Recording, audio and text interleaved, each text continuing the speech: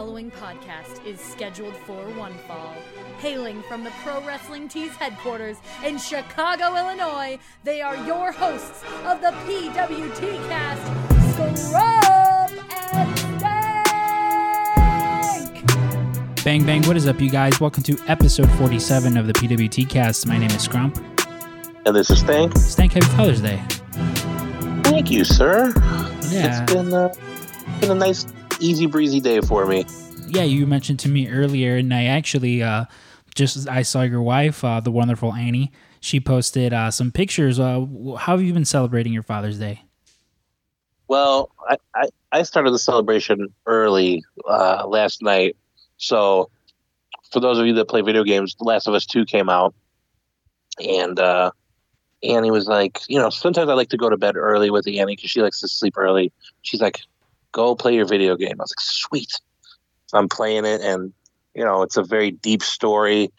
And I look up, and it's 2 o'clock. I was like, oh, I should really be getting to sleep. And I look up again, it's 3 o'clock. And then it's 4 o'clock. And I was like, all right, after this next cutscene, definitely going to sleep. And I looked, and, I could see in between the blinds that there was blue daylight. And so I was like, oh, man, this is horrible. I'm going to be sleeping in for Father's Day. So I went to sleep. I woke up on time. They made me a nice breakfast. Got lots of gifts, lots of love, and we did some barbecuing. And they pretty much left me alone to play The Last of Us all day today, too. So it's been pretty solid. See, I can very much relate with that feeling of, oh, just one more, and then before you know it, you've been up all night watching television or playing video games. Specifically with me, I've mentioned to everyone, and I think we talk about it a little bit in this week's episode, I've been binging The Leftovers, and yes. It happened to me yesterday where I'm glad that where I live there's no direct access to outside sunlight. It's a very weird living situation. But I wound up binging through and they're hour-long episodes. I wound up binging through about 3 of them yesterday. Whoa. Yeah, and it wasn't until because I left my phone in my room to charge. It wasn't until I was just like, man, I gotta go pee, and I got up to go pee, and then I grabbed my phone, and I was like, guess I'm going to bed. So I got very little sleep today. But yeah, it's Father's Day. I was spending some time with my uncle. Yeah, I believe I mentioned my uncle in last week's episode, maybe even 2 weeks ago now. But he's a huge fan of wrestling. I mean, when he was into wrestling, he was a huge fan, specifically Eddie Guerrero and Rey Mysterio. And so WWE shop, they were selling this commemorative Eddie Guerrero bootleg crate, I guess is what you would call it. It's it was, they very much took their inspiration from another crate company that I know. Yeah. And it's specifically because, so my uncle, he had mentioned to me he had this red Rey Mysterio mask that he loved. He let my brother borrow it, and, kids being kids, he fucking wrecked with it. Yeah. So I was trying to buy that for him, but it's a lot fucking harder to find a replica Rey Mysterio mask than one would figure. Yeah, like a good one. Yeah, listen, there was a lot of excellent quality Rey Fenix, Pentagons, Kalistos, tons of those out there. Couldn't find Rey. So I was like, oh, fuck, so what do I do? And then friend of the show, Stupid Michael, he sent me a link for, it said bootleg crate, and I purchased it. It's pretty fucking cool, some of the things that come in there. I'm not gonna lie. My favorite of everything in there is you remember Eddie Guerrero used to have the fuzzy dice on all of his lowriders? Yeah. There's some of those that say Cheat Insta, I believe, on them, which I got put in my car. It came with a bootleg Eddie Guerrero micro brawler, which listen, People make a micro brawler. Listen, I'm aware, for those of you who are ugh, I'm aware that we didn't fucking invent the vinyl toy, the vinyl figure, and there are different similarities, but boy, are there very much different similarities. But it was some fun stuff in there, and so I gifted him that, along with a gift card, and a nice Father's Day card from my uncle. He doesn't have any actual kids by choice, but he's always been there for me and my siblings. So he's always been like a second dad to me. So I wanted to, do something special for him. And I was over there with him for most of the day. I also managed to, I told you, raid a GameStop. I randomly encountered a GameStop that was closing, and if there wasn't already enough useless shit in this studio, boy, did I go ahead and buy some more. Because taking it to the next level. Oh yeah, like there was so much stuff. Like everything was. I think things were up to like 40% off, and a lot of the really really good shit had already been taken. But I managed to snag a few cool items here and there. But yeah, that was my Sunday. Really quick though, before we kind of get to more of this week's episode, I wanted to give a special shout out to some more people who have purchased the PWT Cast is for Everyone t-shirt. For those of you unaware, Dave and I, we came up with the idea of let's put together a shirt in celebration of Pride Month, and we would match 300% of the donations, which essentially means whatever profit we make from that t-shirt, Dave and I will both each individually match it. So let's say we make $100, Dave and I will each match the $100 and donate, that money to the Center on Halstead. Big organization, they do a lot for the LGBTQ community here in Chicago. And friends of the show, Marty DeRosa and Sarah Shockey, they've been donating to them for a few years now. And, so that was kind of just a good way where I was like, oh, okay, I know this place is legit and credible, and they do a lot of things. So we're donating all the profits from there. And last week we gave a shout out to last 2 weeks actually. We've been giving shout outs to everyone who's purchased a t-shirt. Well, this week we had friends of the show, Stephen Feast, Benjamin Parker, and of course none other than the man himself who will join us on the Jericho cruise, Jesse Kohlberg. Or is it Kolvenberg? You tell me, Jesse. Wink, wink. Yeah, but thank you to those guys. Dave, you made mention to me earlier that we've last few weeks we've forgotten to talk about some very special people close to the PWT cast here. Well, listen, in these urgent times that we're living in, some things were more pressing, but not that many things are more pressing than our friends and friends of the show and the people that have supported us since day one. So, we've got M3 Toys, who generously is donating a 10% off if you use code PWTcast, and that's on Funko Pops, NECA toys, just about anything, and I think it includes pre-orders, so head over to m3toys.com. And I know they've got a ton of new stock in. All weekend, Monica and Michael, they were here late, busting their ass, restocking, getting orders out. There's a lot of really cool shit. Michael recently gifted pallets. Oh, dude, he recently gifted me. At least I hope he gifted it to me, because there was no money. There's no money within this transaction, but he gave me the Iron Man. I'm like, spoilers. The end of Endgame. Yeah, I'm like, spoilers. If you haven't seen Endgame by now, I don't care. I'm going to spoil it for you. You're not a fan. Yeah, right before Tony dies and he snaps, the I am Iron Man moment, glows in the dark. I'm just waiting to take that bad boy out of the box. I think I'm going to start taking my pops out of the box. Oh, man, that's a dangerous road. It's a dangerous road. But if you'd like to travel down that road. Yeah, if you want to travel down that road, use promo code PWTcast over at M3 Toys. Then another one of our sponsors, Freelance Wrestling. They've the official sponsor of the PWT Cast. They've been there since day one. I know they put up like a questionnaire the other day on Twitter. If they ran a show, how would they go about it? It's not happening anytime soon. They kind of just gauging interest. But if you can't be there right now to at shows to physically support them, head over to ProWrestlingTees.com. They have a ton of cool merch there. And if you want to check out some past shows, if you go to IWTV, use the promo code Freelance, you get, I believe it's a free 20-day trial. So go back and check out some of their matches. There's a lot of fun shows. One that sticks out in particular to me was when Kylie came back and won the belt. It was just like such an emotional moment for everyone there, and it was just so awesome. So go back and check out some of their their older stuff. And Dave, why don't you tell them about the last sponsor of the show? We've got thecrypticcloset.com. Our boy Vinny, friend of the show and a member of the PWT cast, always chefing up some hot stuff. He's got the Cryptic Closet glasses with the bloody drip. He's got all sorts of horror-themed shirts, some with some puns, some are pretty scary. But I will say, I want to highlight, and I know you've donated, I've donated, Stupid Michael has donated. They're running a Kickstarter for the Cryptic Closet 2 comic book, which famously Berto was on the back cover of. But if you head over to their site or head over to their Facebook, they got a link to the Kickstarter.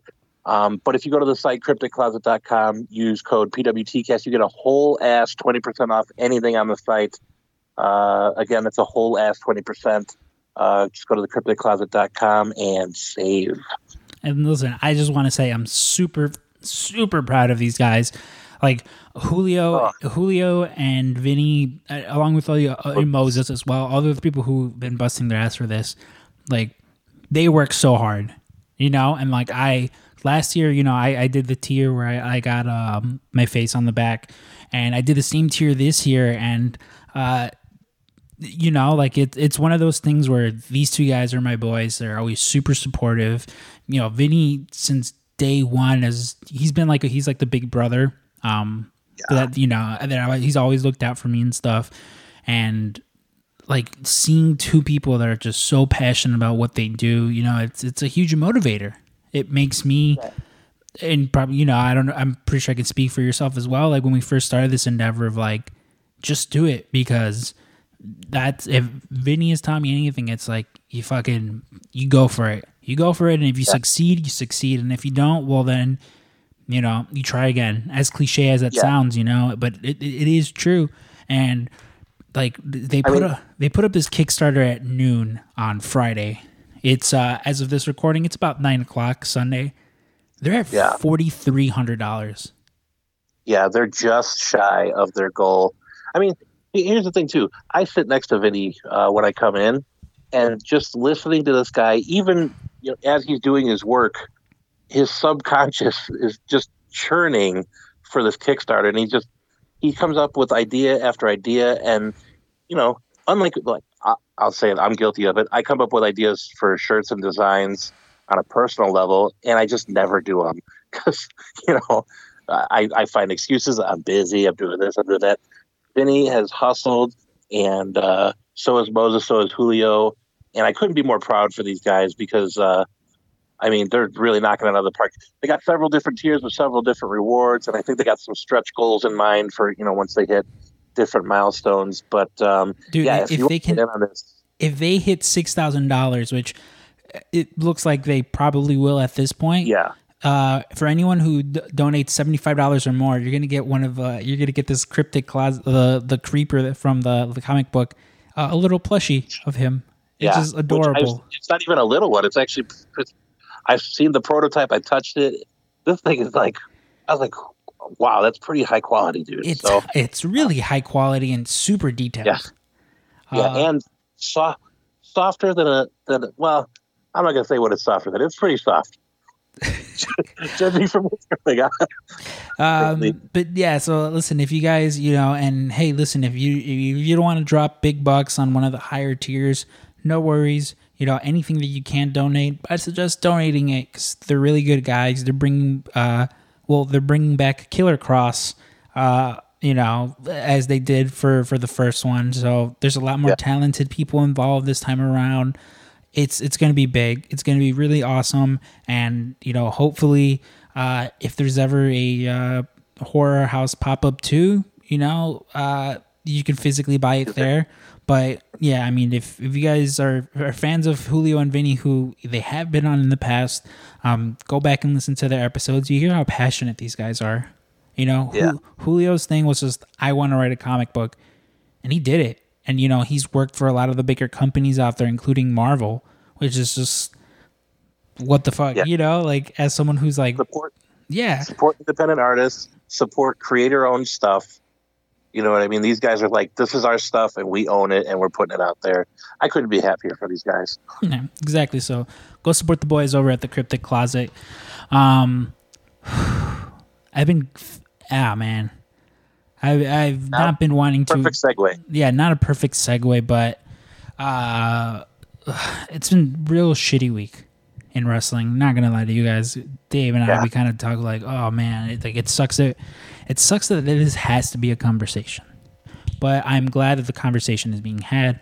For those of you unaware, this week a lot of wrestlers have been speaking out, primarily women, some men, but they've been speaking out on, all the, to put it, excuse my language, like all the fucked up shit that they've had to endure throughout their career.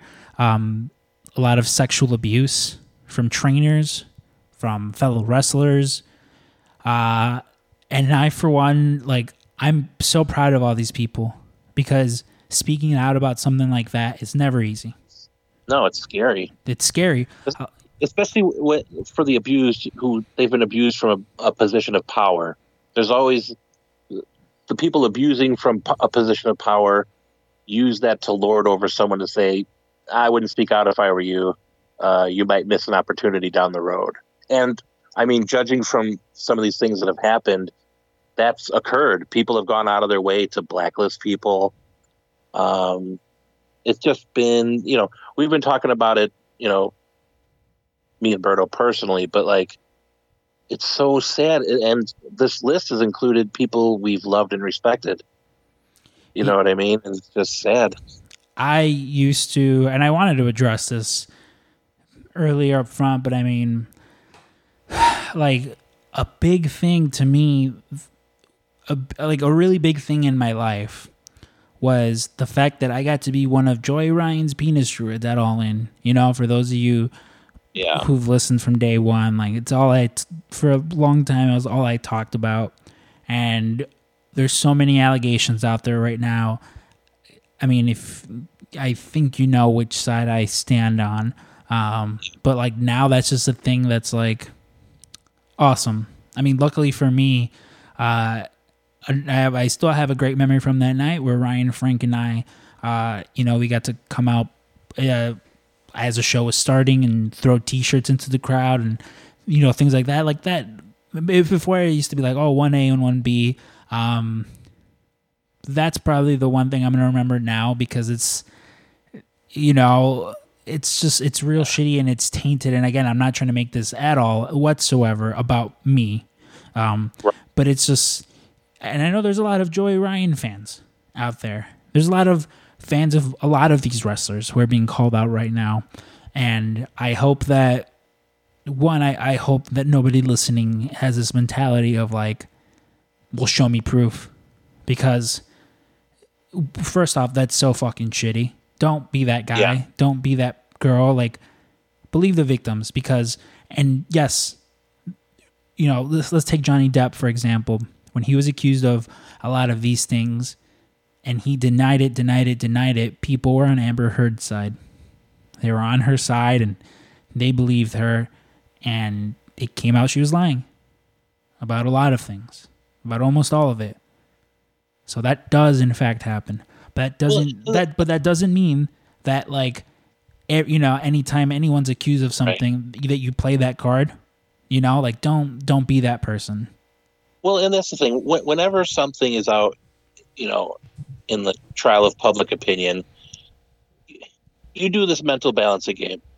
Do you want to immediately assume someone's guilty, right? Mm-hmm.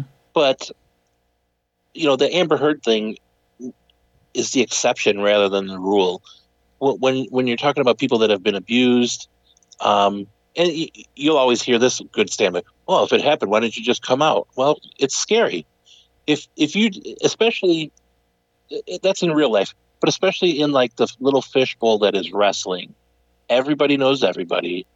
And, wrestling has been described as the old boys club. And if you're a woman that's just coming up and your trainer hit on you and they know people that know people, you feel powerless. That's why a lot of this stuff has gone unsaid for years. And now you're starting to see bigger names say, yeah, this is my story. This happened. And a lot of people were saying anonymously, this somebody did it, and people started to put two and two together and figure things out. And then they said, fuck it. Yes, this is the person I was talking about. In this situation, especially in wrestling, there's nothing to gain from this. You know what I mean? Yeah, like it brings me back to when Bill Cosby, during the whole Me Too movement, when Bill Cosby, there was no shortage of like celebrities and stuff who were like, yep, this was a thing we heard about forever. Harvey Weinstein, same thing. Like WCK. These things happen. Jeff Epstein. Nobody wanted to believe what was going on with Jeff Epstein. And then the minute it did happen, he goes to jail, and then, wouldn't you know it, when all his other fucked up racist friends are about to get implicated, he, quote unquote, commits suicide. And famously in Britain, Jimmy Savile was like this beloved guy. People built statues to the guy. He dies, and then it comes out he's a horrible pedophile. Yeah. I mean, these are things that are done because friends of these people have protected them from any, blowback, from any repercussions. And part of that is because they take the abused and they silence them. They go to great lengths to discredit them. And that's, use your head. No one wants to say, oh, I was abused. What fun publicity I'm getting. And so all it took was one person, and all these dominoes started falling down. And it's it's sad that it happened, but it's good to see that now people are feeling emboldened to tell their story. And also, there's a lot of people that weren't aware this was going on with their friends. A lot of people that were friends with these wrestlers that just didn't know. They didn't hang out with them. Exactly. Yeah. And it's just, it's all so fucked up. And we dive right into it, in this week's episode. We off the top, apologize for any audio issues we were having. We had a lot of audio issues. And I haven't edited it yet, but I'm going to do my best to make it sound as good as possible, because this week we bring back Effie, and contrasting into the first time we had him around where we barely talked any wrestling. This week we talked quite a lot of wrestling. And he was fired up. Oh, yeah. Like a little behind the scenes, we asked him, hey, is there any specific thing you want to talk about? Which typically, with most guests we do, we never really have notes per se. Sometimes I'll have one or two things I kind of want to bring up, but I'll always ask them, is there anything specific you want me to bring up or you want to talk about? And, Effie wanted to talk about everything that was going on, and we get into it. We get into that. A lot of things that are wrong with wrestling. And I feel like Effie's the right person to kind of talk about it with. He's someone who right now is at the forefront of a lot of this change. A lot of people don't necessarily know, like, how do we go about this change? And Effie talks about it, it's like we got to put different people in charge to get different perspective on things. Wrestling can't always be the same handful of people in charge. Yeah, like we're not in carnivals anymore. Exactly. Like, and boy, do we get into fucking rail. I'm not gonna lie to you. We rail in on the WWE a lot. We like to stay away from. We try to stay away from, but sometimes you just got to bring it up. Exactly. And, WWE is a perfect example of what happens when one person is left in charge of wrestling for as long as he has been. And, so we get into a lot of that. And towards the end, we lighten it up a little bit. We start talking movies and TV, which is a fun thing with Effie, is what we did last time around. But so again, I apologize for any audio issues. I'm going to do my best to clean everything up and make it sound as crisp and as clear as possible. But without any further ado, let's go ahead and get into this week's episode with Daddy of the show, Effie.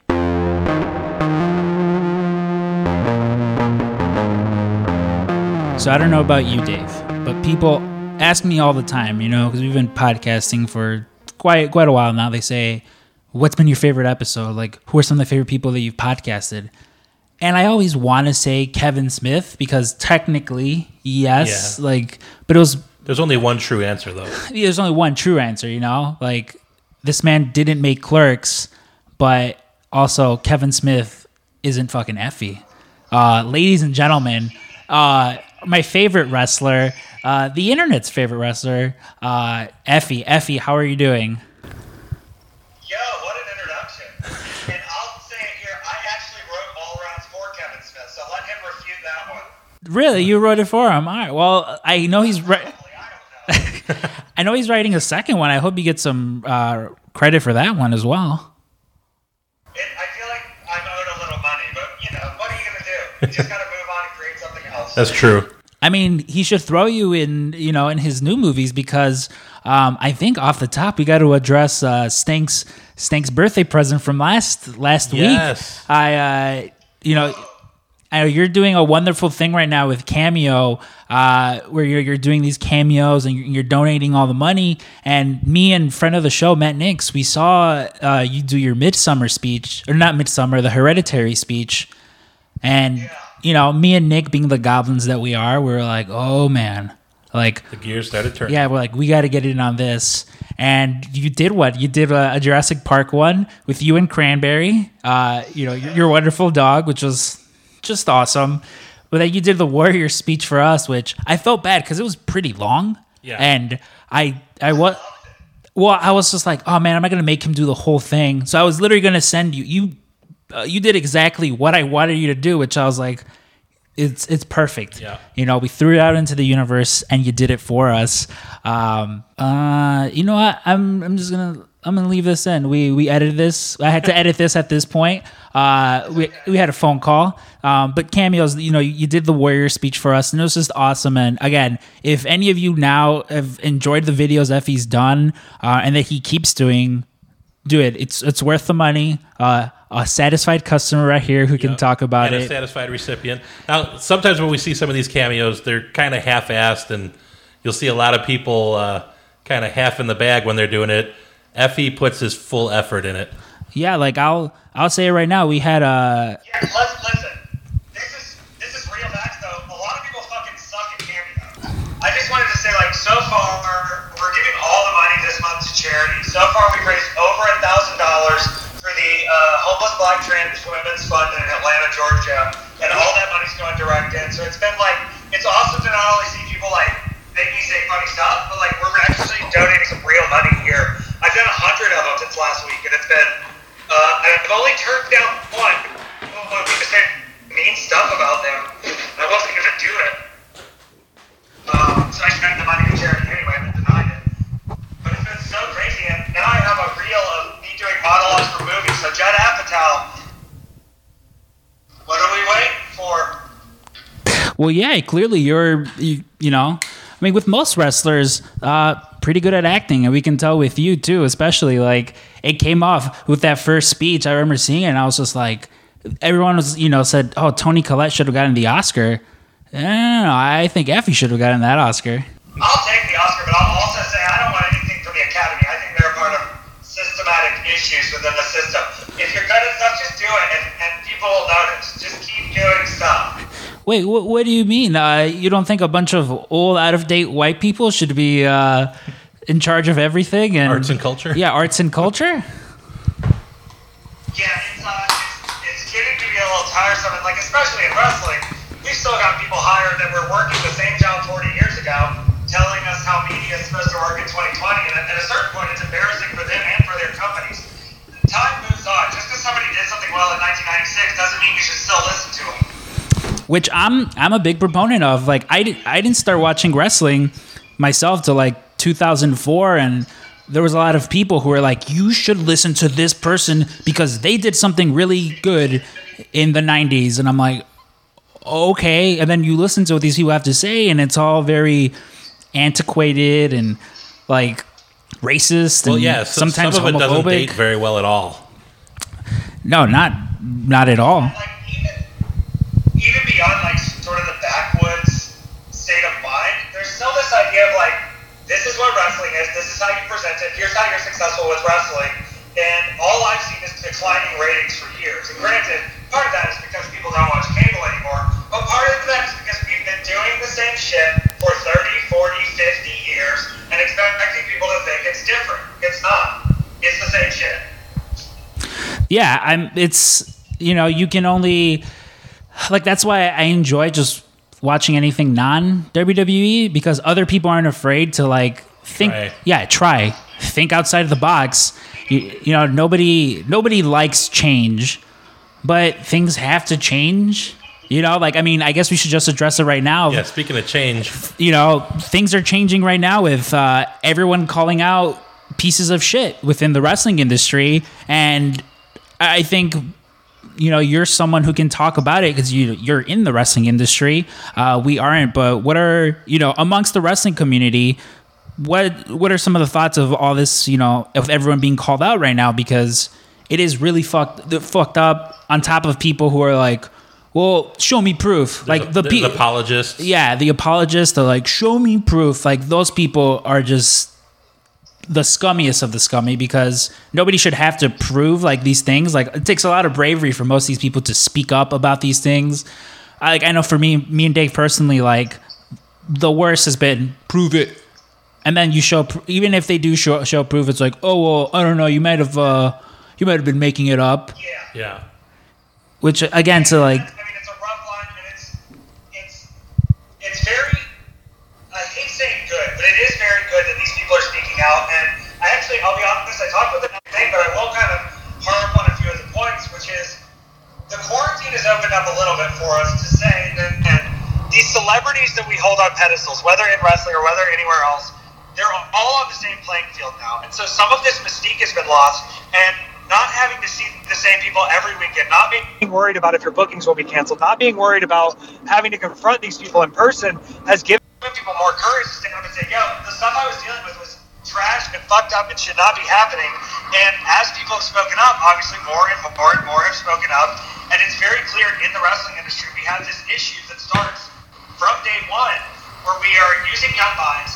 We are teaching them that wrestling is this sacred thing, this magic art form that you have to respect and honor, and we're now abusing the trust of these people who have trusted us to bring them into something that has brought them joy, and that's the part that's the most sick. And I was talking with Mac earlier about it, and I said, do you think about how many of these people have been held back because of how they've been abused in the system, because of the way they've been told to keep quiet, because of the way we're supposed to keep secrets in wrestling?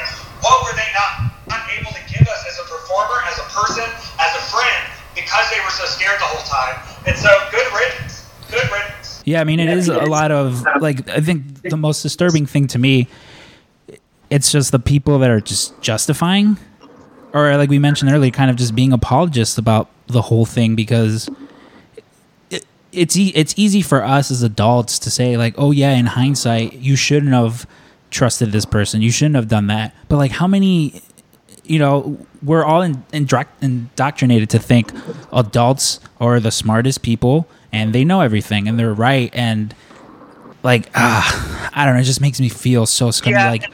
Like especially when you hear I was 14, 15, and like these were adults that like full on adults who knew what they were doing and had a system in place to do it. You know, it's multiple people coming forward in a lot of these cases that is showing that this is systematic. And that's the worst part of it, is you sort of go, what part do you keep? What part do you keep? And I keep kind of pushing back to, now is the time. Now is the time to diversify your roster. Now is the time to bring in people with outside perspectives, to bring in women, to bring in LGBT people, to bring in people of color, to give you these perspectives of these blind spots you missed, of these places where this was happening under your nose, whether you realize it or not, and make the changes so that it is safe again, because wrestling is sacred, you know what I mean? And to take someone's trust and abuse it that way, it's not the way wrestling should be, and it's not the foundation we're built on. And we're using concept of trust that is built into wrestling as a whole, built into this business, built on a secret, and we're adding more secrets to it that are unnecessary.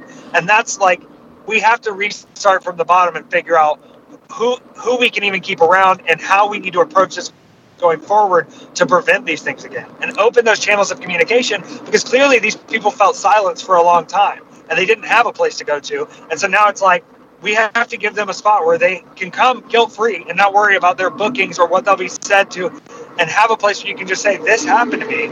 Let's corroborate and let's get these people out of here who are using the business in the wrong way.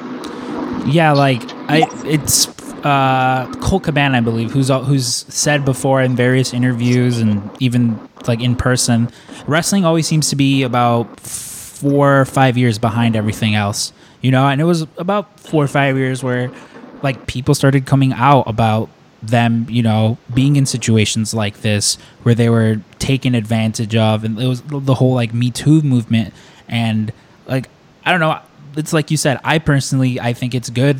It's a good idea to throw in different people, different minds, a different way of just thinking about things. Like, I think we're, for the most part, kind of over the like, which is why I admire you. You know, you are a gay man, and your character isn't, you know, like, no apologies. Yeah, you know, like you're Effie. You're this. I believe you called yourself gay Stone Cold Steve Austin once, which was like the first like promo of yours that I saw. But yeah, it's that. You know, you're not gonna be like as they would like they portrayed gay characters before, just super flamboyant and just not taken seriously. Like, well, now and don't get it twisted, girl. I'm gay as a biscuit. Well, yeah, but I'm unapologetic about it, and I've learned in my position now that all these people who you thought had power as you start out in wrestling, that you thought had this hold, they don't have the power that they play onto. And the more we grow and see that, the people who didn't think they have a voice or had any role or had any place are going to take that power back. And we're seeing it with the police, we're seeing it with the government, we're seeing it across the nation. And wrestling is going to have to take a moment to say, a lot of what we were doing is built on this lie. For years and years and years, it's built on this lie. How do we remedy something that is so ingrained into this culture? We have to do it from the ground up, and we have to protect the people around us. There are too many people around us that are in wrestling that are fragile human beings that are being taken advantage of, and it's sickening, and it can't happen anymore. I definitely agree with you. Like, yeah. I mean, David, you've got a daughter, and I can only imagine, like, there's parents right now who probably have kids about her age, like, in training, you know, with their permission. And, like, with all this coming out, I can't imagine, like, you know, what do you do as a parent if you're putting your trust in these adults who you think will take care of your child and watch over them, and then here comes all this stuff out where it's like, oh, by the way, there's also a ton, here's a list of people that are just, like, terrible monsters. I mean, you as a parent can probably speak more on that. Yeah, I mean, I know, at least personally, before I had a daughter, I mean, I was respectful of, you know, my wife and my mom and all that, but I'll be honest, I had a real blind spot about, like, a lot of the stuff that, you know, women and young girls go through daily. And then as a father now, I see it through a different lens. So, I know we were talking about blind spots for everyone, but, you know, that's a blind spot that got illuminated for me. And so, you know, now I see the way girls get treated differently at school. I see how, you know, there's a big, you know, boys club with everything. And, you know, it's really nice raising my daughter to embolden herself and to think, hey, there's nothing that guy can do that I can't do, or there's no place that guy can go that I can't go. But, you know, years ago, that wasn't the case. I mean, America's still young. 20, 30 years ago, you know, it was a woman's place to be quiet and make dinner for their man. You know what I mean? So I think as we've seen, like, kind of progression and people being allies to the marginalized, I think we're starting to see a little bit more momentum with people's voices being heard. And that's why, you know, this whole thing that started this week, it was one voice that spoke up, and that helped others say, hey, that happened to me too, and I don't want to let that happen to anyone else. And so, you know, it's unfortunate that all this stuff is happening, but let's turn that negative into something positive so it doesn't happen to someone else, you know? And I think we also have to sort of restructure our relationship between fans and wrestlers. And I'm not saying that we can't be friends. I'm almost saying we need to be more friendly, because these are people who have put us on a pedestal because of our performance, because we're entertainers, because we're in a spotlight. And realistically, yeah, we're good at a certain skill, but we are not any more human or less human than anyone else around us who's paid to come to the show. Everyone has skills. Everyone has places where they shine. we can't hold these people on a pedestal and think that they have best intentions with me and that they're these magic people. They still shit in the toilet. These are still, we can't hold them to this pedestal. We have to create this conversation and this communication between fan, between supporter, between wrestler, between management, where everyone is safe to talk and nobody's better than anybody else. You're there to be entertained. You're not there to worship. You shouldn't be there to worship. If you were entertained by an Effie match, compliment me, tell me. If you loved it, that's awesome. But we can't hold each other to a different level because that's where these abuses of power happen. These guys take advantage of the situation where they're in a higher position, and it happens so much because they take this little bit of power and they finally have something, and they ruin people's lives because of it. There's nothing wrong with interacting and talking with your fans, but there is something wrong when you take that relationship and use your power against a person who doesn't have the same resources or power as you within this industry. Yeah, it's like you mentioned, it's a clear abuse of power. And I think, as coming from someone who, I don't go to independent shows as much as I used to, but when I did, like the rest, it's that, you mentioned everyone's normal. Especially with the amount of wrestlers that come in and out the shop. At first it's like, oh my God, there's this person, there's that person. But after a while, everyone's a person. Everyone's just a normal person. And the relationships that, like Dave and I, that we've made through wrestling, I feel it's been on just like with you. We told Nick, we're like, hey, we really want to interview Effie. We got the chance to talk with you. And in that interview, I think we talked maybe like 5 minutes of wrestling. And then the rest was just everything but. And like, we got to know you. We got to know, the person behind Effie. And I don't think at any point were we kind of just like fanboying over you, which I think might have helped with us kind of developing like an actual sort of friendship. And I see that with a lot of other people that, they go to shows and they're friendly. They have an actual courteous relationship. And I guess it is just, I don't know whether it's the locker room kind of just policing, like, hey man, like it's that relationship's a little bit inappropriate, or even like anyone listening, like if someone who's kind of like in one of the scenarios and things sound a little fishy, it doesn't hurt to at least to speak up, to give your 2 cents, because like as shitty as it is to see someone going through those type of scenarios, it's also real shitty seeing someone go through that and then thinking back, fuck, like I could have helped. Yeah. And it's like with guilt like that, it's never good mentally, physically, like it's not good. But you talk about inclusivity and stuff, which kind of I bring up. You were supposed to have Effie's Big Gay Brunch during WrestleMania weekend this year, which I really thought you missed the opportunity to call it the Gay One Climax, kind of playing off the G1 Climax. Sorry. Y'all just popped Max so hard.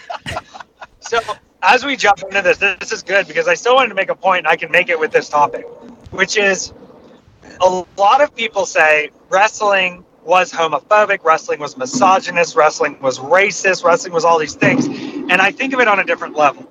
To me, the goal of wrestling for a promoter has always been to fill the seats and make money. And what is reflective of our culture at the time, even go back now and watch Will Ferrell in Old School, that movie could not pass today. And that was only, 15 years ago. There are things that have changed in our culture, and financially, it made sense for promoters to be a little racist, to be a little misogynistic, to be a little bit rude towards gays or use them stereotypically, because people paid to see that and they made money that way. But as our culture has shifted, there is not a financial incentive to holding on to these old ways. And the real promotions that are making it now are seeing that providing a safe space, providing a place where you can be yourself, where you can have a diverse roster and audience member. Now these times are showing that the companies that are with the times now and aren't trying to live in the past are actually the ones adapting best and true to pro wrestling, because pro wrestling should adapt, because pro wrestling's goal is to get people in the building. And if we can't provide a safe space, then we're not doing anything correctly and we will die. Yeah. So with the gay show, the ticket sales were real hot for the gay show. And I was real excited.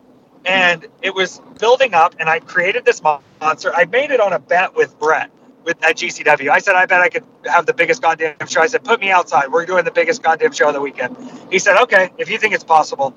So we did it. And I think it was going to be a huge success. And it sucks that we don't have the platform now. But it's like, also, having the knowledge I have now, having more knowledge of more LGBTQ wrestlers that are out there, we changed the whole thing up. And I thought we had a good idea coming, but like, maybe it's better that it didn't happen yet. Maybe we needed to get through this. Maybe we needed to go through a struggle. And maybe it's going to mean something even more when it does finally happen. I'm not going anywhere.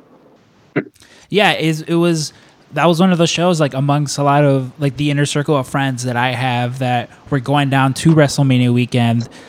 That was one of the, like, the shows that people actually wanted to go to, because especially now WrestleMania weekend has become everyone, you know, putting on basically kind of like the same show, Right. just with like a different name. You know, this person's hosting this card that's kind of similar to the one you saw or are going to see throughout the night, but yeah, yours stuck out.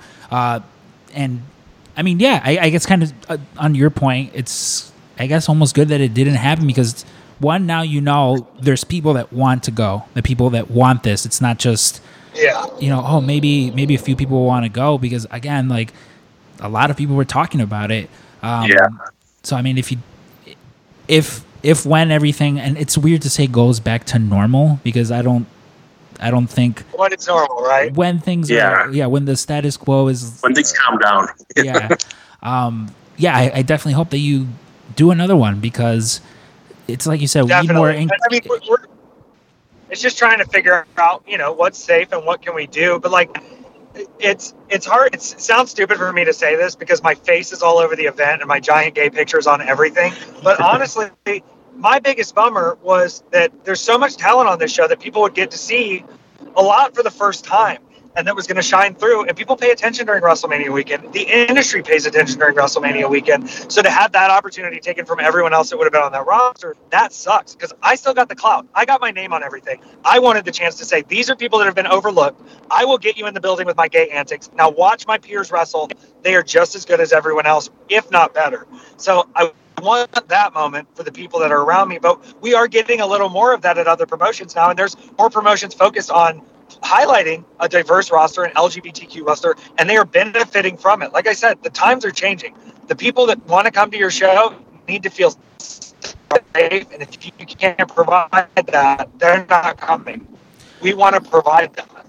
Well, I'm not sure who it was that said it, but like, it speaks to how outdated wrestling is when you have black athletes that dominate almost every single sport except for the one that's predetermined, which is, you know, like I think AJ Gray tweeted that, and I was like, listen, because the fact is, I mean, you've made the point. Like, every other sport, it's lucky that a white guy can be as good. Like, you've got a few Larry Birds here and there. But it is sort of fascinating that you look at the largest wrestling company in the world, and it's taken until 2020 to do anything real. I mean, 2019 to do anything real active with someone that has African heritage. And that to me is so crazy, because you know the reason they're doing it is because they're going, well, we might scare off some of our audience by putting the belt on a black guy. Who wants those people as an audience? Let them leave. Take that chance. These performers are beloved by millions of people in this country, black, white, and every other race. Let them shine. Don't hold them with that ceiling. Yeah, I mean, even from just a pure business perspective, why would you want a fan that would want to limit how far you could go with someone? You know what I mean? Those are the types of fans that, you know, wrestling fans are a big, happy community, but we don't need bigots or racists or any of that stuff in there. I mean, it hurts the already weird stereotype that some people have that aren't fans of the wrestling product. Well, a lot of people get comfortable, and sometimes we play to that audience of comfort instead of going outside of our zone. But from a pure business standpoint, why would you not want that new media coverage from black trusted media, from people that are paying attention to black media, into a new market that you have never been in before in today's America? It doesn't make sense financially. Morally, there's a whole nother thing, because it's a moral, reprehensible situation. But financially, it doesn't make sense, because black people spend money. Black people go to WWE shows. When WWE would run house shows in Tallahassee, it wasn't John Cena that was the most over person in that building. And you can call me on this, and you can say it's bullshit. R-Truth coming out at a Tallahassee house show will get a bigger pop than I've heard in most arenas, because there are black kids who see someone who looks like them. They do not care that he is in the mid card. They care that they are seeing someone like them who is coming out, who is rapping, who is doing hip hop, and who is a good performer. Pay attention to that stuff. It's just like they want to ignore the truth in front of them. I know personally for myself, like I'm Mexican, and what drew me into wrestling was Eddie Guerrero, and kind of I'm like, oh, okay, Eddie Guerrero, he's my guy, and like, oh shit, they have this other Mexican wrestler in Rey Mysterio. Oh man, this is so fucking cool. And then shortly thereafter, they're like, oh, and here are the Mexicools, and then like finding out like, oh, these aren't just three dudes, like it's not just three guys you had no idea like what to do. They were like legendary, like very good wrestlers. Huge careers before they even touched that. Exactly, and the easiest thing for them was like, well, I guess let's just group them together and have them be stereotypical. And like every now and then, like it was all over the internet where they were like, oh, Vince McMahon thinks Angel Garza is the next like Eddie Guerrero, and that's something that I would always see where they're like, oh, they think this New Mexican wrestler might be the next Eddie, like, and it's like, why can't they just? What they know. Yeah, like why can't they just be Andrade or Angel Garza? Right. Like why does it always? And it's limiting to Angel Garza too, because if they say, oh, well, you'll be the next Eddie, then Vince is going to hear that and say, well, now act more like Eddie, and you're going to miss out on Angel Garza, and that's what's crazy to me. And it sucks because you look at people of different backgrounds who've come through wrestling, and you know what? They weren't going to get paid the big bucks on the big screen unless they did this little song and dance routine. And it's very like old, shitty, racist vaudeville to continue to do. But like, who's surprised when we're letting an 80-year-old white man who is absolutely fucking crazy and doesn't watch TV run the largest version of wrestling in the world? That's insane to me. I'm glad they got paid, but it's like, why are we playing his song and dance game? Exactly. Like, and at the end of the day, I get it. It's his toy box. He wants to play with the toys he wants to play with. But if you ever want to see just like how out of touch he is, I would look at like SmackDown, where the person who holds their title was like the shitty dude who was complaining about indie wrestling, despite him probably only wrestling for a handful of years. But you got like very talented people in like Mustafa Ali, Ricochet, Aleister Black, who it's like, oh yeah, you're cool, but Braun's really big. Look at how big he is. Yeah. I know you guys advocate for a lot of really, things that mean a lot on mental health and just trying to help everyone be better people. But dude, look at how fucking big he is. He can push a car, and it's just like, oh, okay. It's like that's where, that's where your mind is. But I mean, and that's why I appreciate independent wrestling. Like Dave and I, we talk all the time how we miss freelance shows, because it's just like a really fun, like everyone there enjoyed it. I mean, seeing you make your entrance was always, one of the highlights, because everyone loves Effie.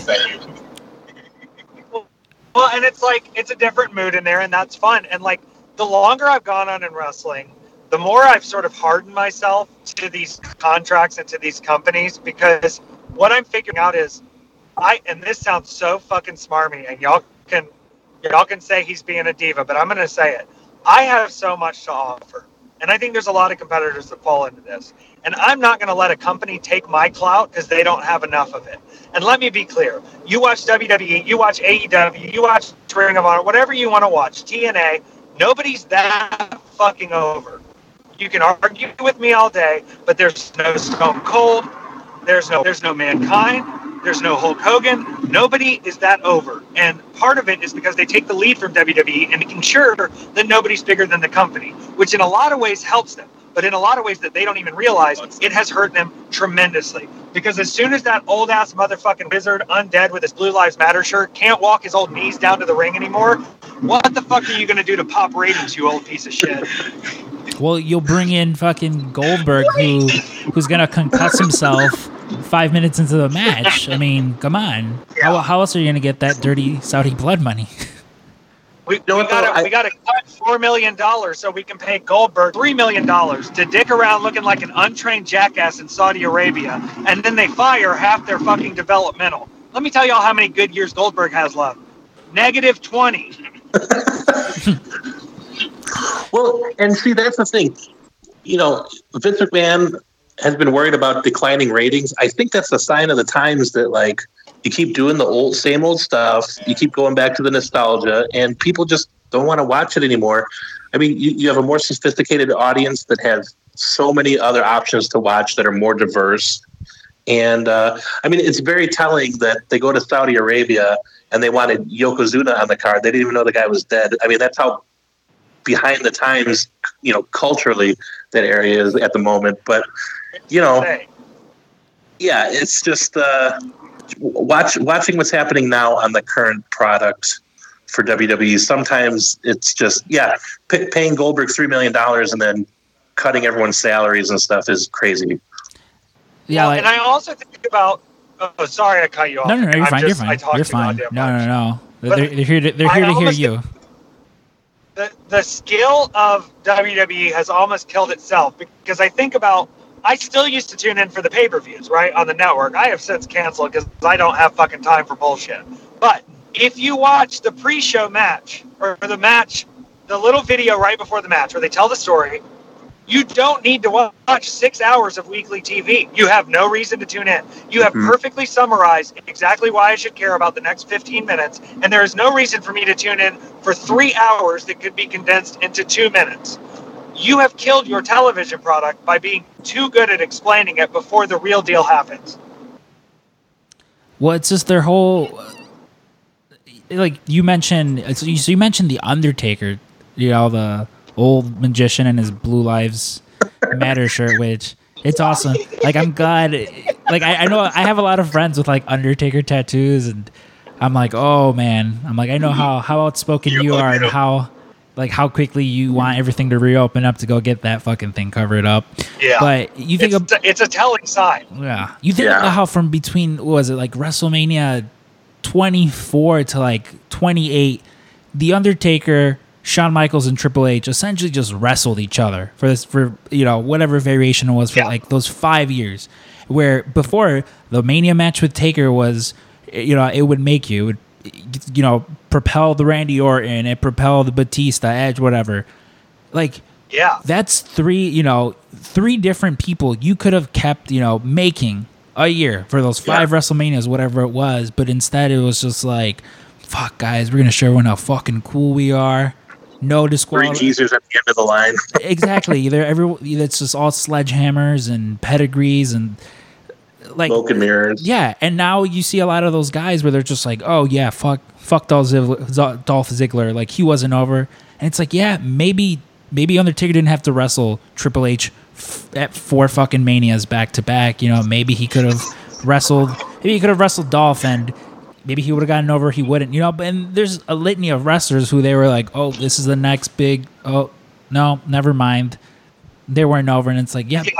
But did you ever give them a chance? I think the big part is, like, as someone who is pretty intelligent, I assume other people are intelligent around me, right? So, and I think the WWE fan has to look at themselves and ask if they're doing the same thing I was, which was, well, no, they're going to clear that up and they'll get to that, or they're going to do a big thing with this year.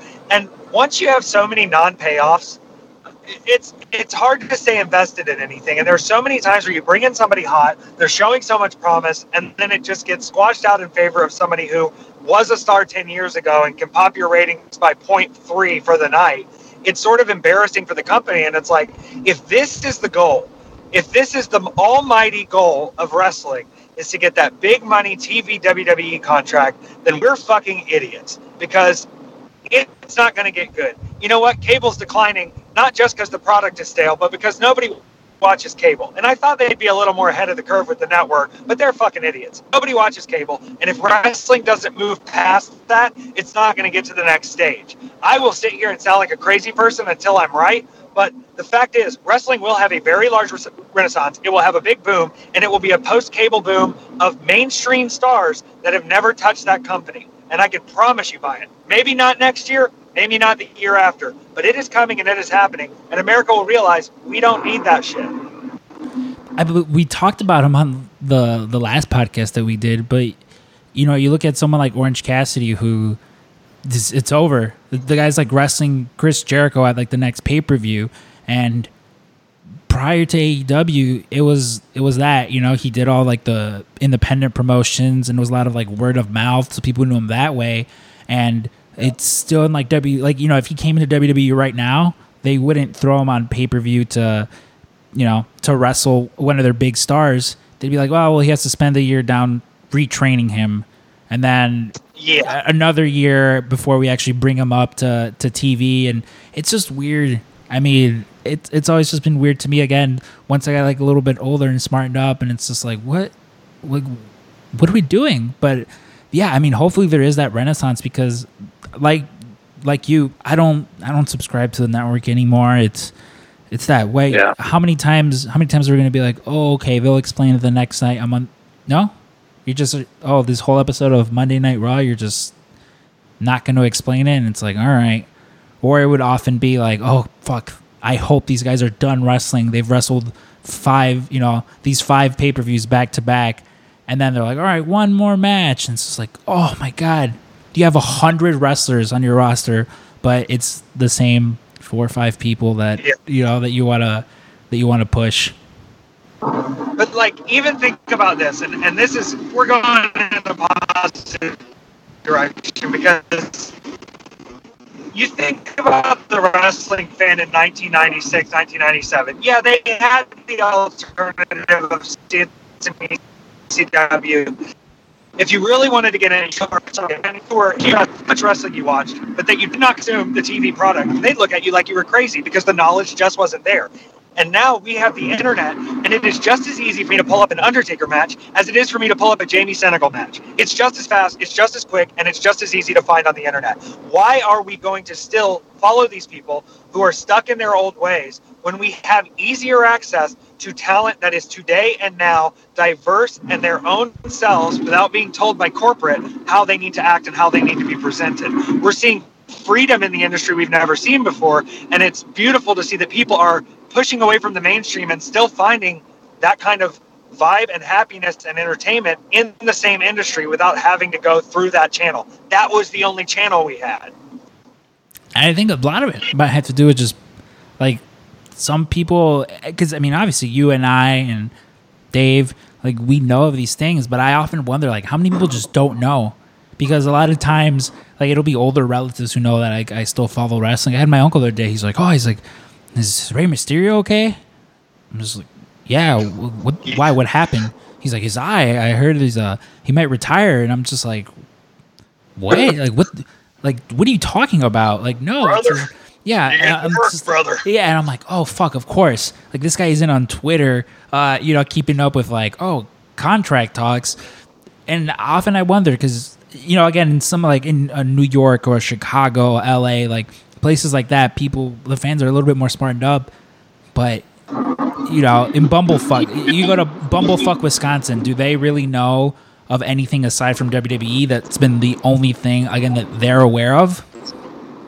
And this is a big thing for me. And I know it sounds like I'm like, burn everything down and start over, but burn everything down and start over. Here's what I got to say about wrestling advertising. We are, once again, a circle jerk. We know how to advertise to wrestling fans, but if we do not reach outside, we will continue dwindling. It is dwindling. We are a very small part of the population, wrestling fans. We don't have to be. And sometimes, instead of getting stuck in our own egos and thinking that our face on the poster brings people in, we need to realize what the draw is.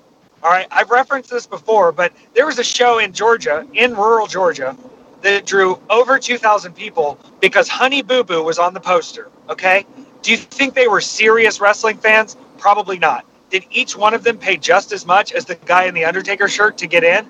Yes. Their money is valid, and I truly believe that live in person, if we can get people to come, whatever it may be that we have to sell to get them in the room, whether that is the snacks or the fact that we have air conditioning, or there might be a live performance, or maybe your friend's going to do the Pledge of Allegiance, we have to tuck our egos and say, just throwing 30 guys on a poster isn't selling tickets the way it should.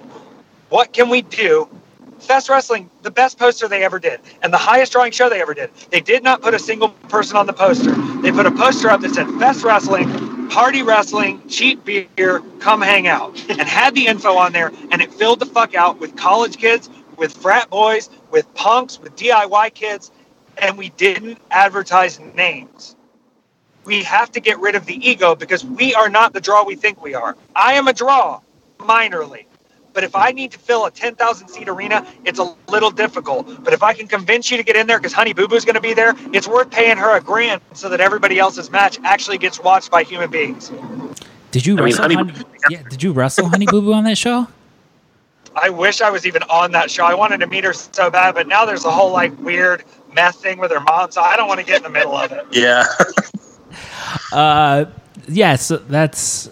Yeah, I mean, you're right. When we have been talking a lot about, like, everything needs to change, but, I mean, again, with how everything is right now, things do need to change. There's still a lot of, like, uninformed people. Myself and Dave, a few weeks ago, we did like, a whole show kind of just addressing everything as far as how we view it, like, in our personal lives, because there are still, like, a lot of people out there that don't understand what Black Lives Matter means. And, like, we talked about Tulsa, Oklahoma, and Black Wall Street. I'm not sure if you're familiar with Black Wall Street. Yeah. But, you know, like we talked about that and like the number of people who are just like, well, we had no idea this was a thing. And it's like, yeah, that's the thing. Like all the important things in history that you should know, you don't. I had no idea what like the Trail of Tears were. And, you know, it was just like a brief chapter in like my social studies books where they're just like, yeah, then this happened and you know, everyone was okay forever. Native Americans and Americans, we're all fucking cool. That's it. That's the end of it. And then you do research and you're just like... Pilgrims and Indians. Lord have mercy. The fucking church Thanksgiving play that we put up, everybody says history's written by the winner, but let me be clear. History is written by the oppressor. And now we have something that circumvents human discretion and human direction. The internet has everything. So now you can't just be told by a white man in a suit that this is the way things are. You have the ability to go look for it. Is everybody looking? No. But they should be. And the more people that do look, the more we're going to change the outlook on a lot of shit. Not just in wrestling. Yeah, and Dave and I, we were talking about this before we started doing the interview. There's a lot of people that don't like that. They don't like hearing that Christopher Columbus was a fucking monster because...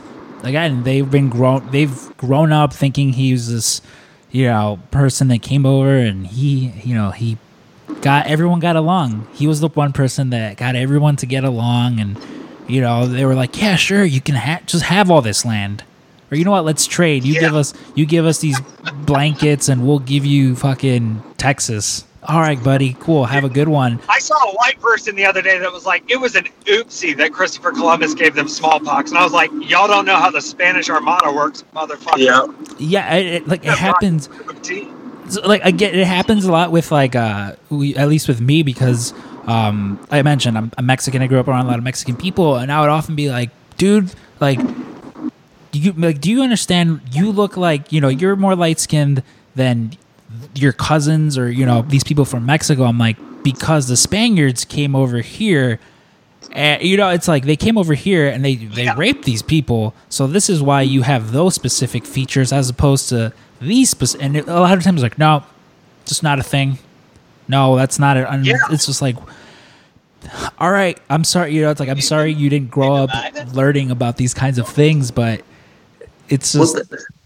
Well, to me, that's what makes change so hard to do is like all the horrible things that have happened and all the prejudices that are like baked into society. They're wrapped around like comfortable things. Like, you know, I mentioned it last week. I hate the Confederate flag, but as a kid, I loved the General Lee from Dukes of Hazzard. And, you know, it was a comfortable thing. I was like, I'll give that one a pass. Or, you know, buying Aunt Jemima syrup. That's a comforting thing. Breakfast is great. You know, it's something we share with our family all the time. And it's like little racism bombs, little bigotry bombs are wrapped up in the most comfortable things for us. Like Christopher Columbus, we sang cute songs about him. You know what I mean? And it's just all these little things that I think people are starting to come to terms. Comfort is the right word. And I love that you use the word comfort because for change to come, for you to look at that your belief system might possibly be wrong. You may have been given wrong information. you have to leave your bubble. And never in history have we had a time where we can create such a bubble for ourselves. You can literally go, I've had gay friends say to me, they go, I haven't even seen a straight person in 4 months. And like, it's funny out loud, but you can create that world for yourself where you are only confirmation bias continually. And to create actual change, you would have to acknowledge it, you would have to leave your little bubble, and you would have to put in effort. And people do not want to leave that comfort. And so they're going, well, it doesn't affect me. And we're past that point. If you want to sit at home, then that's your right, but don't expect pleasantries from us. We're out here to do some difference making. And there's also there's a lot of people that are like that now, and they're eventually going to die out. Which I think we're, bring it back to wrestling. I think that's what we're seeing with the wrestling fan. That old fan that likes the old carny stuff, they're starting to die out, and we just got to get the newer fan back in, But I think to me the good thing is like you're never too old to be educated on something. Mm-hmm. During all this, my mom was like, what's going on? Like, explain to me what's going on with all the Black Lives Matter stuff. Not that she had any, she clearly was like, no, this isn't right, what's going on, but educate me. And she's 60, and informing her more on what's going on. And, it's, again, she didn't have like the opposing view. She wasn't like all lives matter, but she was just like, I don't know everything that's going on, and I know you're more educated. Can you just let me know what's going on with everything? And doing that, because like I have no time for like those like friends on Facebook who are just all of a sudden like, defund the police, so you want no more police officers, and it's just like, well, you fucking knew what defund, Planned Parenthood meant, so don't fucking tell me you don't know what defund the police means. Like, you can't pick and choose when you know what something means. And, so it's like, it's a lot of that, where it's like, all right, cool, I don't need to be friends with you, because clearly you've already made up your mind about this situation, and me trying to educate you about this is just, neither of us are going to go anywhere. But if there's people in your lives that like want to learn, like that's a big thing with me and Dave. It's like, let them, teach them, because it's at the end of the day, if you can change someone's mind even just a little bit, and like, oh, hey, maybe this is why you shouldn't say that word, or maybe that's why instead of all lives matter, what you really should be saying is, Black Lives Matter for these reasons. And there's racism, you're not born with it, it's you're taught it. It's the people around you, the community that you're in. And so it might be a little bit harder for people that can't necessarily just like uproot and leave those communities. But I think like the least that all of us can do is just like better educate yourselves, because the American education system is so fucked. All my Canadian and British friends are so much smarter than me about like just everything, that I'm like, man, I'm glad I like to read, because otherwise, like, I would just be like, oh, why is everyone so upset about Aunt Jemima? Which like is one of those things where it's like, clearly this was always racist from the beginning. Yeah, and I think people enjoy the attention, right? And how do you get attention? You present a dissenting viewpoint. So when everybody is saying Black Lives Matter, when people are finally standing up, you're so fucking lonely and sad and no one wants to be around you, that the only way you can get interaction is by being some fucking edgelord who's going to have some alternating opinion with pick and choose facts. And it makes me sad that they didn't have people to listen to them. They didn't have people to educate them. And now they think that reacting in this way that is so contrarian in their mind and getting them this attention and getting their little notifications up is just kind of a cry for help. And I don't think they could defend it educationally at any point, but they're getting the attention they want. And we kind of have to push away from that. Yeah, for sure. Yeah, I mean, I've been... even from a kid, I've never been a fan of like the police and all the police brutality. And like, I might have seen it. You might have been the one that retweeted it, actually, Effie. That fucking lady who didn't get her like McMuffin, and she starts breaking down and crying. And it's just like, we need less of that, because again, there's still people who are like, well, maybe we should. And it's like, no, listen, this person is putting out this video to gain this like faux sympathy from people, because there's a lot of people who, are either one way or the other, but it's that gray area. It's that gray area where if you feel a specific way about this subject, you probably aren't going to change your mind. But there's a lot of people who are, again, kind of just in the middle. And like, again, I've always, it wasn't, until all this started happening where I was like, you know what, I'm going to just be more vocal about it on the podcast. Because if someone listening gets upset that I call their uncle that's a cop a bastard, it's probably because he's a bastard and they know it. But like, it's things like that where, as much as like social media is good for educating people. No, go ahead. The police thing too, it's like, we can say defund the police, but in fact, it needs to be abolishing all of the police, because we've got a lot of young men who came back from a war that didn't mean shit, and they're angry about it. And the cops are an easy job to get with security and a 401k, and they can go continue their war run. And I feel bad for these men in a way, but I also will not accept this and will not allow, just because there's a reason behind it, to continue being there. We have all this militarization in our country. We have people who are war pigs who are coming back from a useless war with nothing to do but continue their war path. And the ego in the whole business is ruined. We have to think of different ways. And it's not radical to say that maybe the system we have in place is fucked up.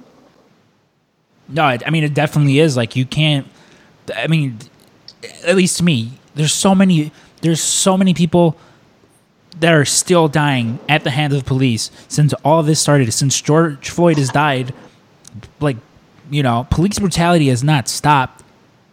Like, No, they're showing out now. Yeah, on camera. Pick your video. Pick and choose which video you want to see of like cops abusing their power to, it's disgusting. And like here in Chicago, especially like here in Chicago, I see more police in specific neighborhoods.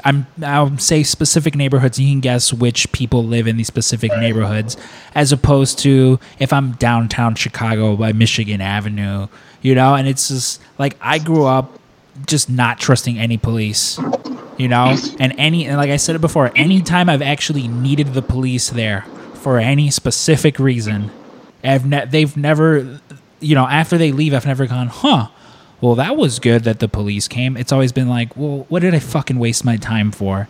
And granted, I haven't had to like call the police because like help, someone just got murdered or anything like that. But still, it's, you're taught as a child, like, oh, these people are here to serve and protect you. But then you get a little older and it's just like, oh no, these are all just like fucking little dick racist dudes. Yeah, and I mean, it goes back to that confirmation. The confirmation bias of, the real problem isn't that we're noticing that there's police brutality and there are all these issues. The real problem is that the news that is being watched by the majority of our voting population in this country is so confirmation biased and so set to choose and continue making them feel like they're the ones who are actually going out and voting. We have to show them what's really going on, because there's not much they can do to refute what we're actually seeing. We're looking at it, though, from our perspective in our media. These people don't go outside their media. They leave it on one day. You can fucking guess. And then they go vote with hatred because they are told to fear all of this stuff. And they are told that, why would the police be? You've been told your whole 70-year-old life that the police, why would that change now? And it's because attention. So tell old people, show them they can change. And if they can't, we're waiting for you to die. I don't give a shit. Sorry, I'm at that point. Like, I don't talk to my grandparents anymore because they're so fucking old and ignorant. And it's like, at what point you just have to cut your losses. You can explain things carefully. You can tell them nicely. You can show them the facts, and they're going to believe what they want to believe, because it would be inconvenient at this age to have to change a 50-year-old belief system, even if you know you're wrong.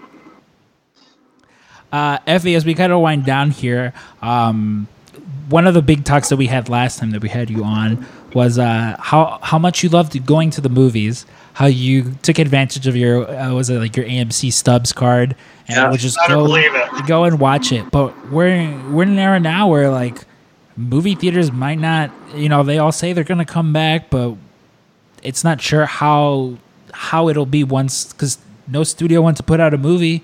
Marvel spent all this money making like Black Widow, but how much of it are they really going to make if you're on Disney? Yeah, if you're only allowed 30% of the people that were going to go see it.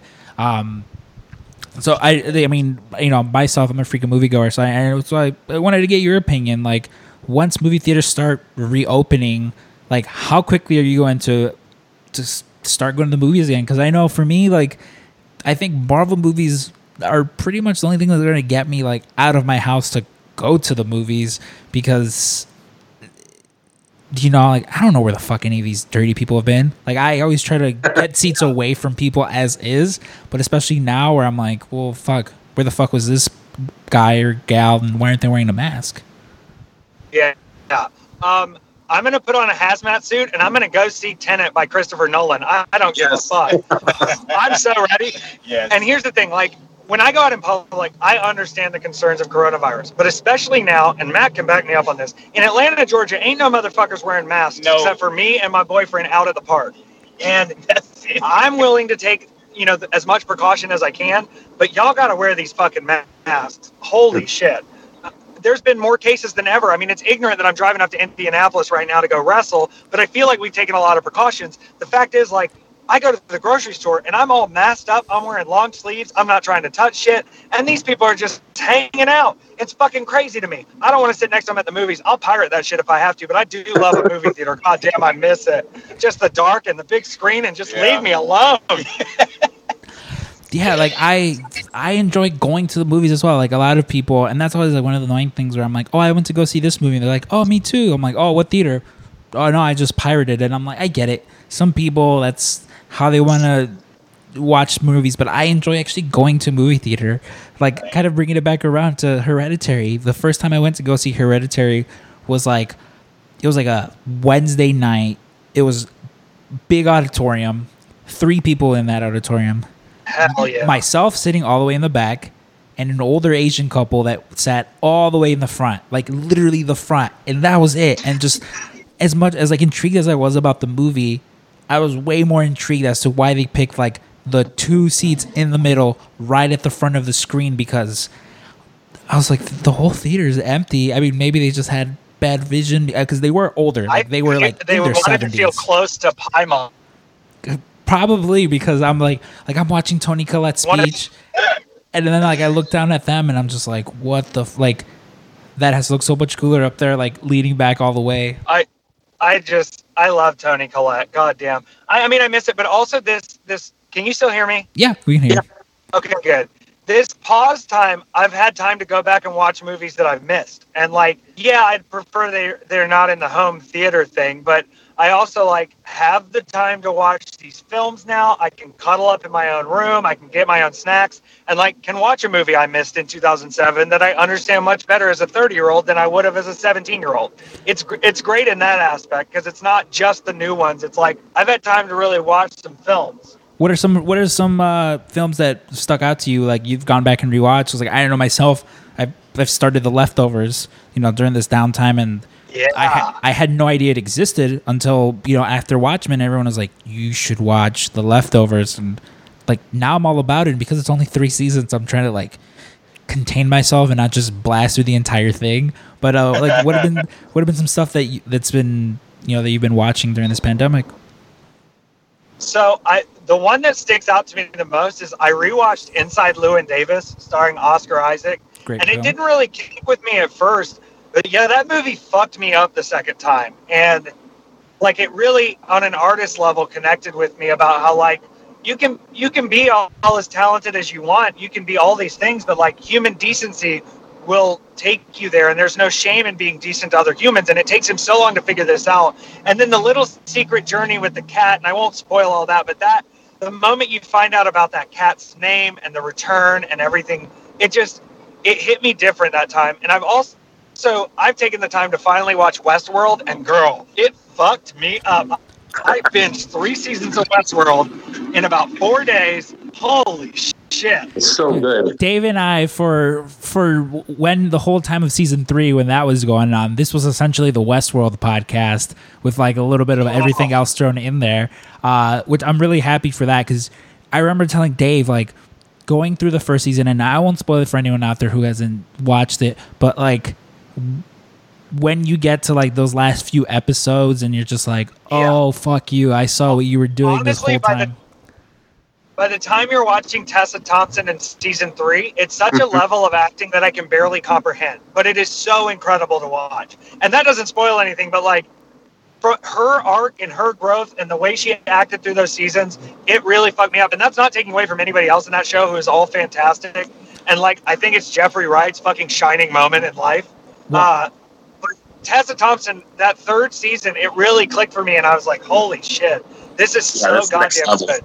See, what I love most about the third season is the way it ended. Like, it literally leaves you a possibility for like a whole new world where it's either you can pick up from, right where they left off, or you could just be like, hey, this is 1,000 years into the future, and this is what's going on now. Because I don't want to get into spoilers, but just because of the way it ended, like, there's so much that could have happened that I almost hope that, like, they're spending this time, like, really write it out. Because, I mean, I loved all 3 seasons, but this third season, it did kind of feel a little rushed.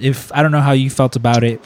I think I'm going to disagree, and I think if you look at the 3-season arc, to me, wrestling needs to take something from that, because you take something where half the time you're watching it, you're going, this is very confusing. And then when things click, you go, these writers actually paid attention. These writers told a complete story. These writers had levels built into this that I didn't even know existed yet.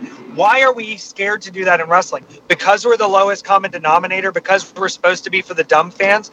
We have fans that are very intelligent, that could understand things if we got a little more complicated. I'm not saying you have to go Westworld level, but look at the respect that show gets as a form of entertainment versus a Monday Night Raw. They're both filling TV slots. There's no reason you couldn't create a more sophisticated product using what you're using and telling bigger stories that would make sense if you had the wherewithal to pay attention up front and build a story start to finish before you just rushed it to the screen.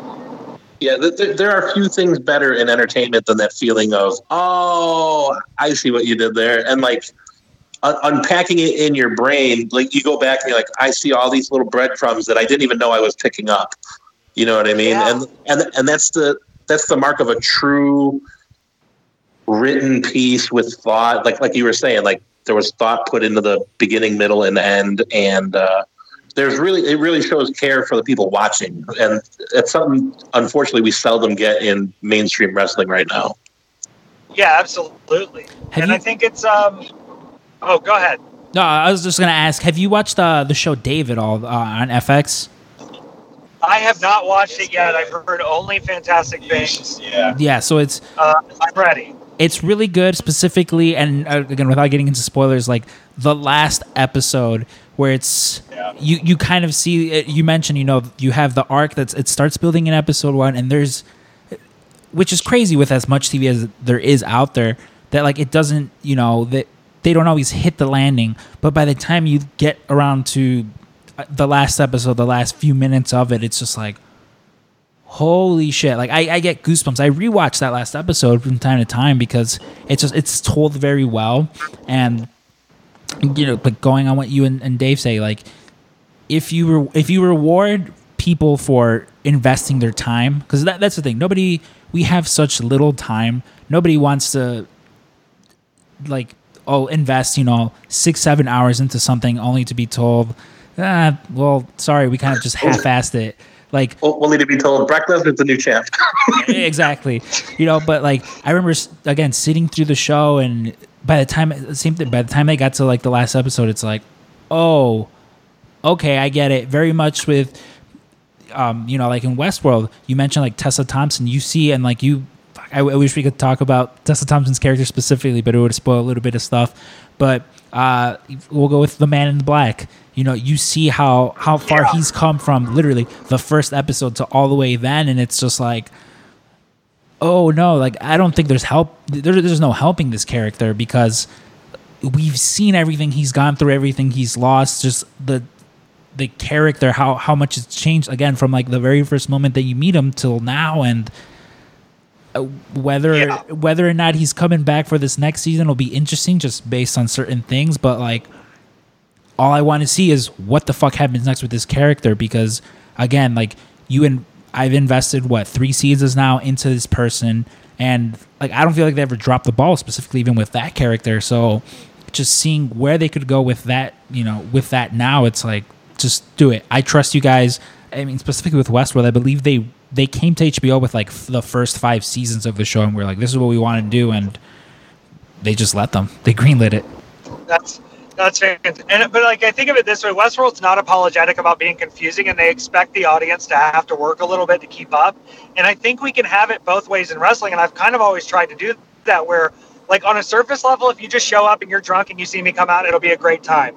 But if you're the invested fan who wants to go deeper, I want that deeper level where you can look into it and you can feel like there's more dimensions to this character that you're sort of unfolding. There's something very satisfying about finding out something that you don't think everyone else knows and figuring those little things out. We can't be scared of that in wrestling. There's no negativity to having depth in the ring and having depth to a character.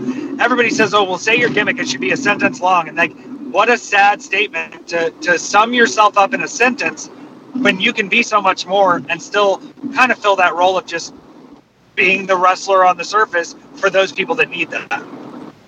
No, yeah, and like touching on what you're saying with that, it's for someone to think like that, because I know for anyone who's been to an indie show, like it's very evident sometimes with this person, they're just playing wrestler.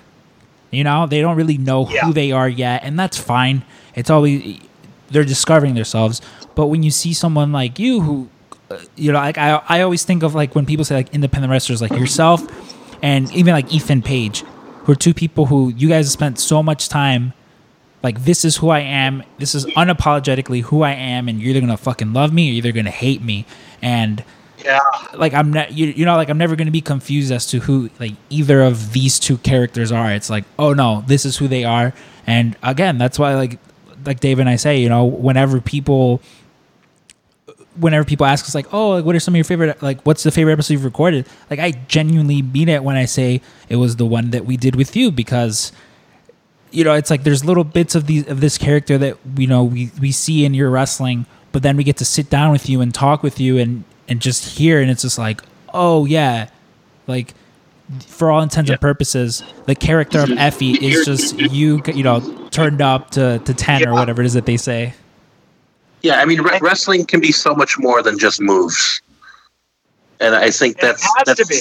Yeah. All the moves have been done. Yeah, better than you. Someone did it better than you. So just stop. There's 100,000 moves. You pick 6 and build a story. Let's do this thing. Don't get so fucking stuck in your routine. That's where you get stale as fuck. I look at somebody like Danhausen. Danhausen is one of my favorite stories in wrestling, and not everybody knows the whole Danhausen story, and I don't care. I'll tell it. He was wrestling in Florida. He was generic as fuck, looked like CM Punk with his tongue cut out, a competent performer. But when he got out of Florida and sort of took a pause on his life and made some changes, he was like, holy shit, I think finally get it. And once that clicked and he was able to become himself as a character and take this up and be as weird as he wanted and not be worried about what people are thinking if he's weird, people were able to connect because there was a commitment to himself in that character. There was a commitment to saying it's okay to be weird, even though I think wrestling people might think that's strange. And he found that common ground with people. He wasn't always big Danhausen. He was at one of Danhausen as fuck, and I'll say that to him because we wrestled each other then. But look at him now. You have to enough pride in yourself and be committed enough to yourself to where other people don't feel like they're just supporting someone who's playing dress up. Yeah. Effie, we've enjoyed having you here. At some point, when all this is over and again shows and things start to go back to normal, yes, we got to record a 3rd episode with you, because since we've last spoken, please. We briefly mentioned like aliens last time. Like, since we last talked, the government was just like, yeah, hey, there's aliens, and we're like, shut the fuck up, there's killer bees and goddamn pandemic virus and all this stuff. Like, we don't care right now. Yeah, they slipped that one out quick, didn't they? Exactly. Yeah, they sure did. So the next time, yeah, we'll have to get into the dimensional travel too, because that's a big component to these aliens. Exactly. Yeah, and they confirmed, they're like, oh, there's an Earth 2 somewhere out there. Like, just so much has happened. But so there'll definitely be a part 3, and it'll be all 3 of us together in the room. I apologize for any audio issues we've had on both ends. But Effie, where can people find you online? Twitter and Instagram, I'm Effie Lives. I'm on Pro Wrestling Tees, Effie Lives. And I'm on Twitch now. It's been fun as fuck.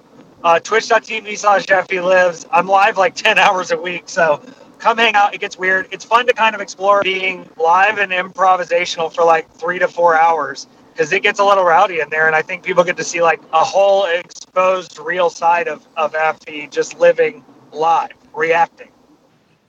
Well, Effie, thank you for taking time. You're on the road right now, heading to wrestling. Hope you guys all stay safe there. Yeah, the one day in the last 3 months I'm on the road. We're talking. I love that.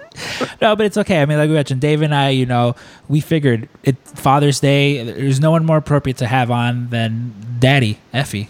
Yeah. Daddy. Go hug your daddy, and if you don't have one, find somebody who's sweet to you and celebrate them. All right, Effie, thank you so much. Yeah, thank you. Thanks, dudes.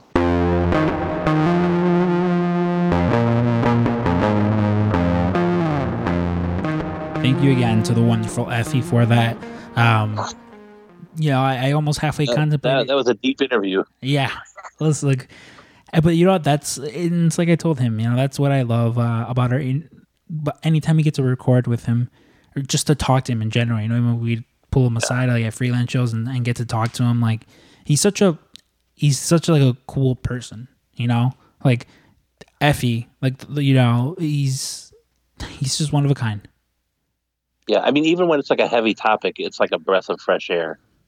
So you're talking to good people when that happens. So yeah, and the thing I admire the most about him is he is passionate about what he's passionate about. You hear it, and you hear him. Like he talks about how like he's not putting up with any more of the shit, and like good. That's that's who I want. Fucking. We need more of that. Yeah, we need more of that.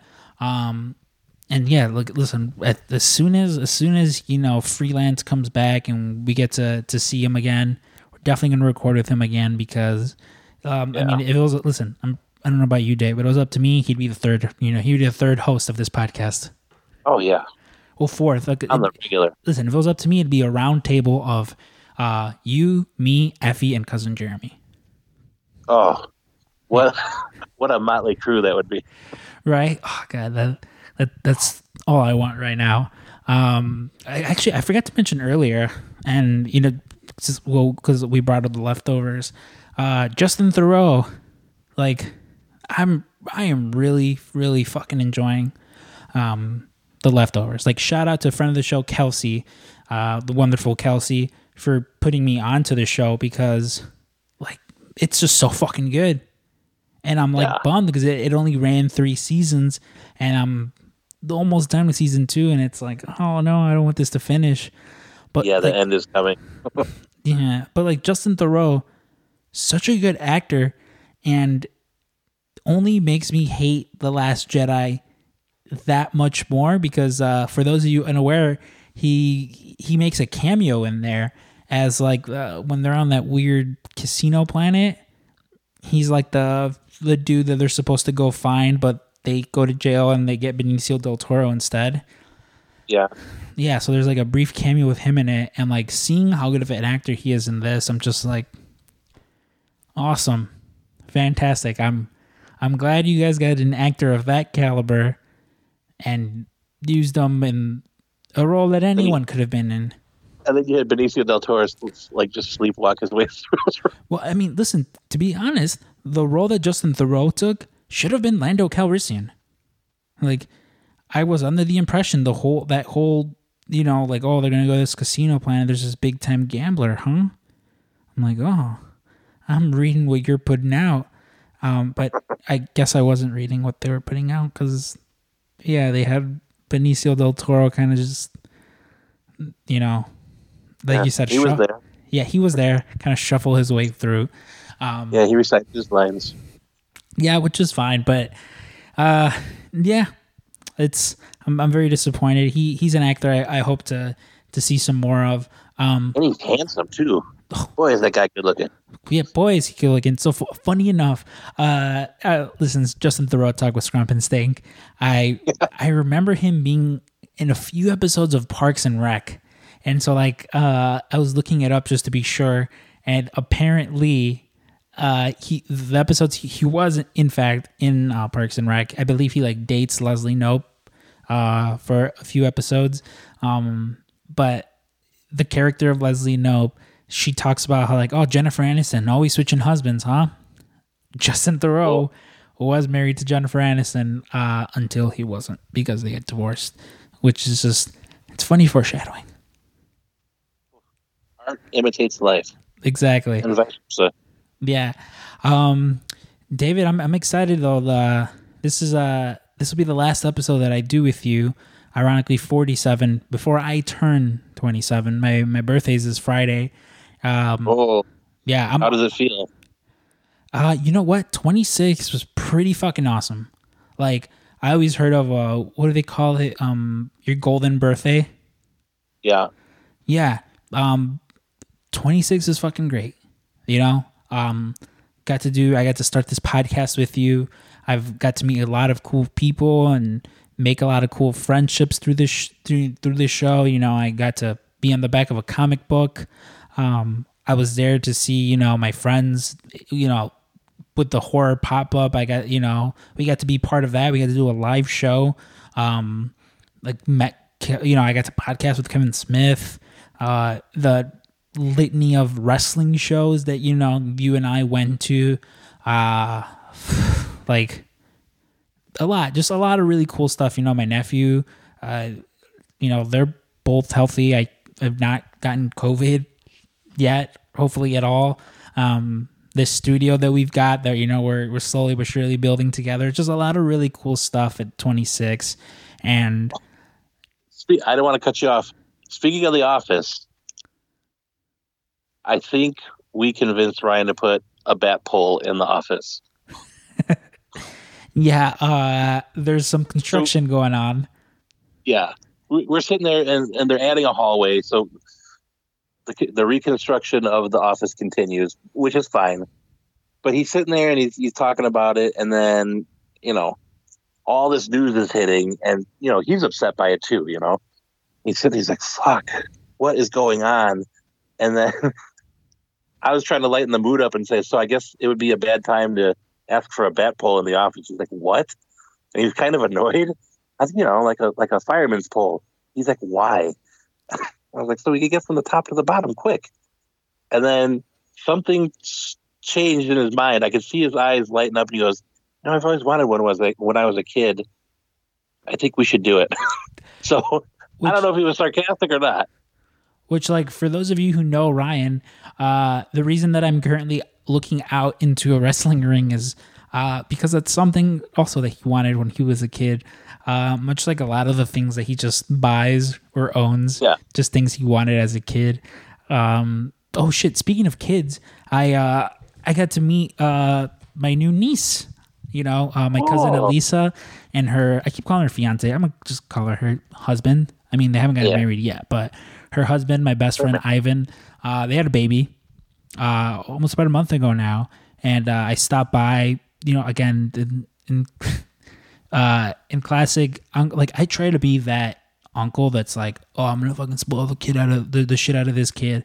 Like, I do it with my other nephews all the time. Like, Frank calls me like Rich Uncle Berto, but it's because I try to buy the love of all these kids, so that when I'm old, they'll take care of me. You know. Gotta get them on there, yeah. But like, I went and got a lot of like cool, like Elisa, she's super into Jurassic Park, super into dinosaur stuff. So I bought a bunch of like dinosaur themed stuff. Some of it was for boys, some of it was for girls, but like, it's all gender neutral, doesn't matter, you know? Yeah. A lot dinosaurs are for everyone. Yeah, dinosaurs are for everyone. There's a lot like PWCast. Exactly. But there's a lot of really cool dinosaur shit that I bought her, and just, you know, really cute baby. I'm really happy for those two because like, I've literally been friends with them probably longer than I've been friends with anyone else, and they've been together for so long, and just happy seeing friends happy, you know? Yeah, for sure. Yeah. Well, you guys, thank you for everyone who stuck around. I know it was a little longer of an episode. Again, apologize for any of the audio issues. You know, we'll be back next week with another fun episode. But unfortunately, it's about that time of the week where I've come to the conclusion that I've run out of things to say. Yeah, I think I'm done too. I don't have anything else left to say. Well, you guys, I'm going to go to my room, put up my brand new Marvel calendar that's about halfway through the year because they bought it for like 50 cents because that GameStop had it. But until next week, you guys, I've been Scrump. And this is Spank. And this is friend of the show, Kenny Omega. Kenny Omega here, friend of the show. We've run out of things to say here at the PWT Cast, and so I must bid you adieu. Goodbye and good night. Bang, bang.